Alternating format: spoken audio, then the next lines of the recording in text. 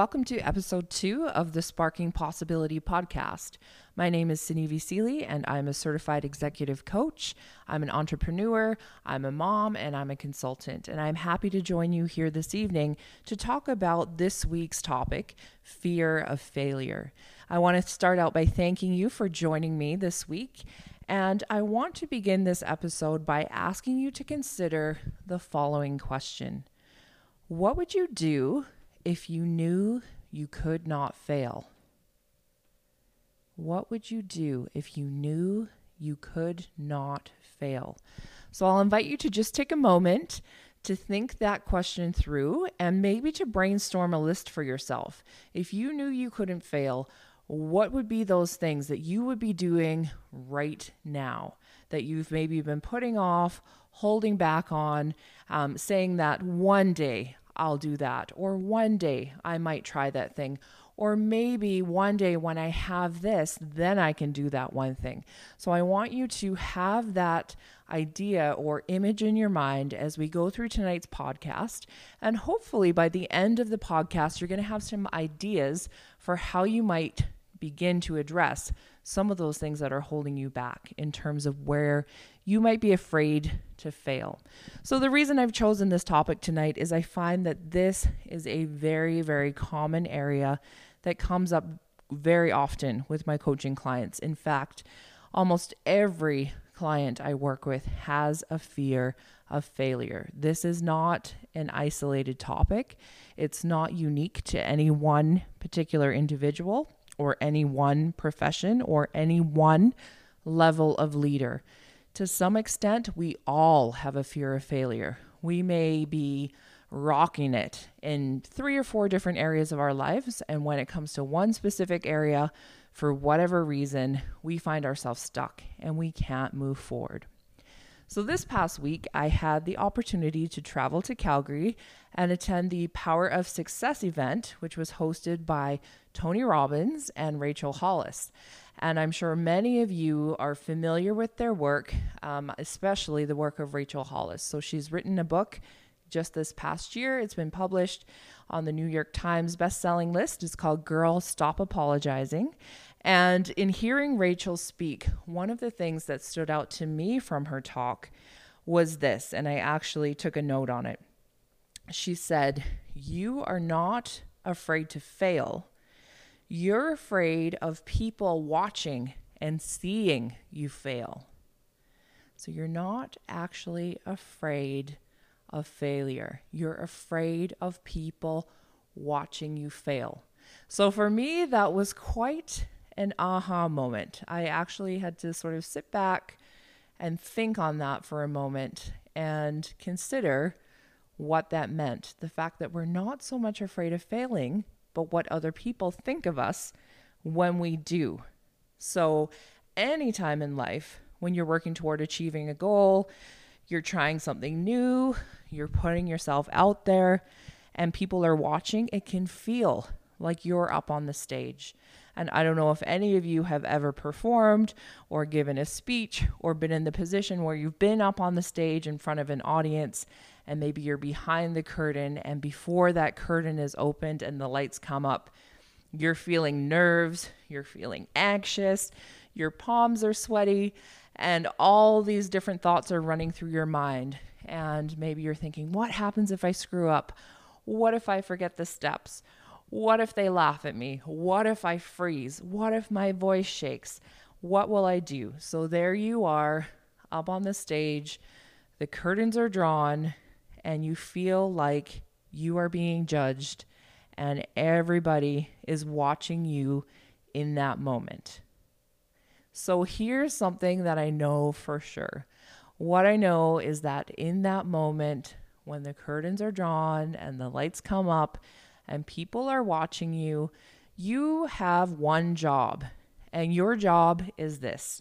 Your job is to dance like nobody is watching. Your job is to give it 100%, 110% if you've got it in you, and to make the most of the moment, to go all in and to give it your all. Now, I will admit that I am a dance mother. I have a daughter that just is turning 21 this coming week, And she's been a dancer her entire life. And so she can probably relate to this example, to this metaphor of being on stage. And being a dance mom, I attended so many rehearsals, so many competitions, so many festivals, so many different performances. And each and every time, no matter what was happening and those curtains were drawn, there she was on the stage, costume on, makeup on, beautiful smile on her face, executing those steps. And when her routine was done and we'd debrief afterwards and she'd say, oh, Mom, I could have done this better, or I made this mistake here. And I'd say to her, I didn't even notice. I had no idea. I just thought you were beautiful and you performed to this amazing level, and the audience responded. So sometimes when we're up there on stage, we are our own worst critics. We actually believe that people are thinking the worst. And what's actually true in most cases is people don't want the worst for us. People don't like to watch us fail. People want us to succeed. And those folks that are there to support you, they will support you through the good and through the bad. And they are there cheering you along on the sideways. So here is a hard truth about fear of failure. And it's this. The truth of the matter is that failure is inevitable, that we are all going to fail. We're not just going to fail once or twice. We might fail every single day of our lives. Maybe we'll have several runs, several months will go by, and we'll be on this amazing streak, and we'll be winning, and nothing bad will happen, and then all of a sudden, a failure will show up, and it'll come by, and we're going to fall flat on our faces time and time and time again. So how do we handle those situations when we know that they're inevitable and when we know they're going to set us back?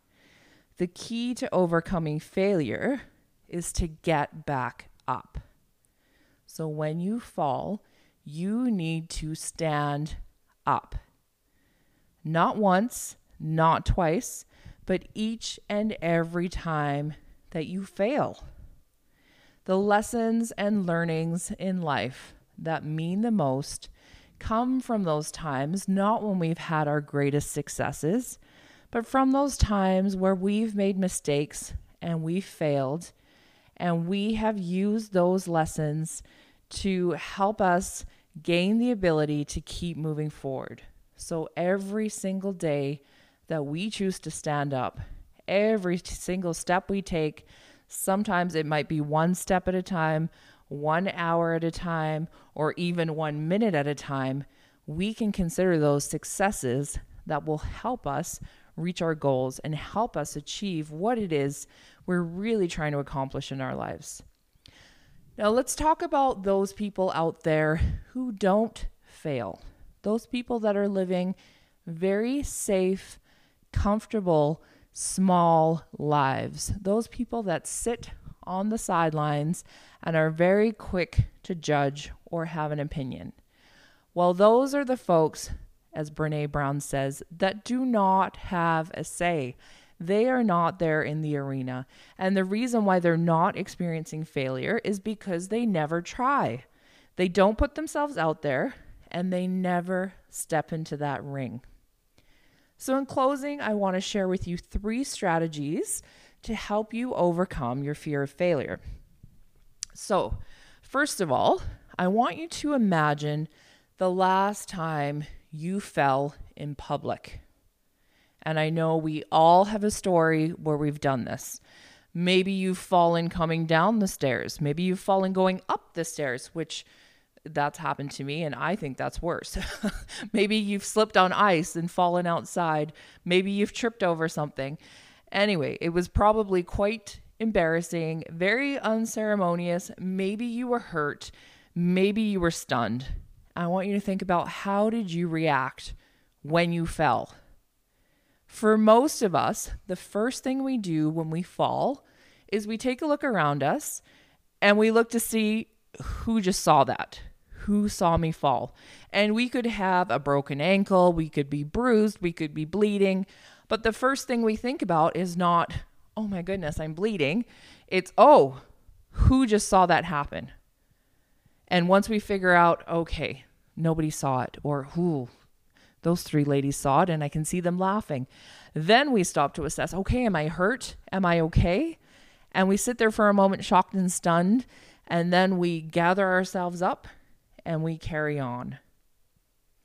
So I want you to compare that to a baby. So for those of you that have babies or grandbabies, or even when you think about like nieces or nephews or friends that have children, think about a baby learning to walk. So they are still gaining those skills. They're still gaining mobility and flexibility, and they fall over and over and over again. You don't see babies worrying about who just saw me fall. No, what do? They immediately get back up and they try again. And they will fall and fall and fall, and they will keep getting up and getting up and getting up and trying again. So, how can you prepare yourself for your next fall so that the next time you can be more resilient?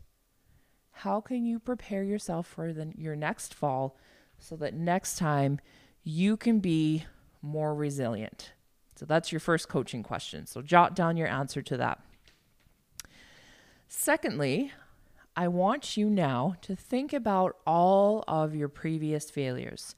So if you got a pen and paper handy, I want you to do a quick brainstorming exercise where you jot down what were some of those famous failures that you've had in your life to date. What are all the things you would say, this happened, and at the time I thought it was such a major setback and I was devastated and it was crushing to me. And now, 5 years later, I can say that actually, here's what I learned from that experience, and here's how it helped me grow and get to the place where I'm at now. So list out all of your previous failures and then answer this question. What was it that you learned from those failures? And secondly, how can you use that knowledge to help you overcome your current fear of failure? Now, finally, the third exercise, and this is an important one. I want you to identify those people in your life who are your cheerleaders, your supporters, and who are going to be by your side no matter how many times you fail. So I like to refer to this group as sort of like your ride or die crew, right? They're there for you through thick and thin. You know you can rely on them. You know they got your back, and it doesn't matter how badly you screw up.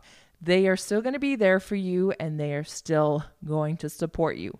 So I have a name for those folks. I like to call them my tribe members. Those are the folks who you want alongside you along this journey of life. You want to keep them close. You want to have them on hand so that when you're sitting on the ground, stunned and bruised and bloody and shocked and looking around to see who just saw that and who's laughing at me, they're going to be the ones that lend you a hand and ask you if you're okay. So what I'd like you to do is jot down on that piece of paper, who are your cheerleaders and supporters? Who are your ride or die folks? Who is in your tribe? And how can you keep those folks close to you so that when you have those failures, they can be there to help support you and to help pick you back up? In closing, I want to leave you with my absolute favorite quote, and this has been my favorite quote for many, many years. This is from Marianne Williamson, and she says this: "Our deepest fear is not that we are inadequate. Our deepest fear is that we are powerful beyond measure. It is our light, not our darkness, that most frightens us. We ask ourselves, who am I to be brilliant, gorgeous, talented, and fabulous? Actually, who are you not to be? You are a child of God. Your playing small does not serve the world. There's nothing enlightened about shrinking so that other people won't feel insecure around you. You were born to make manifest the glory of God that is within us. It's not just within some of us, it's in everyone. And as we let our own light shine, we unconsciously give other people permission to do the same. As we are liberated from our own fear, our presence automatically liberates others. I want to leave you with a little plug for an upcoming virtual coaching group that I'm running. So this September, I will be running the Sparking Possibility virtual coaching group for women. There are limited spaces, so if this sounds like something you might be interested in, please ensure that you sign up early. Registrations are available via Eventbrite. And so what we'll be doing over the coming 4 weeks, commencing on September 9th, so September 9th, 16th, 23rd, and 30th, we'll be getting together with a group of like-minded women, and over the coming 4 weeks in September, we will be focusing on the following topics: looking at getting unstuck, discover and leveraging our strengths, strategizing and planning for success, and overcoming roadblocks. So I hope you can join me. I want to thank you for joining me to listen to episode 2. And if this is a podcast that you're interested in learning more about, please ensure that you follow. And I would love to read some of your comments and to be able to connect with you. So have a great week, everybody, and we'll see you again next week. Thank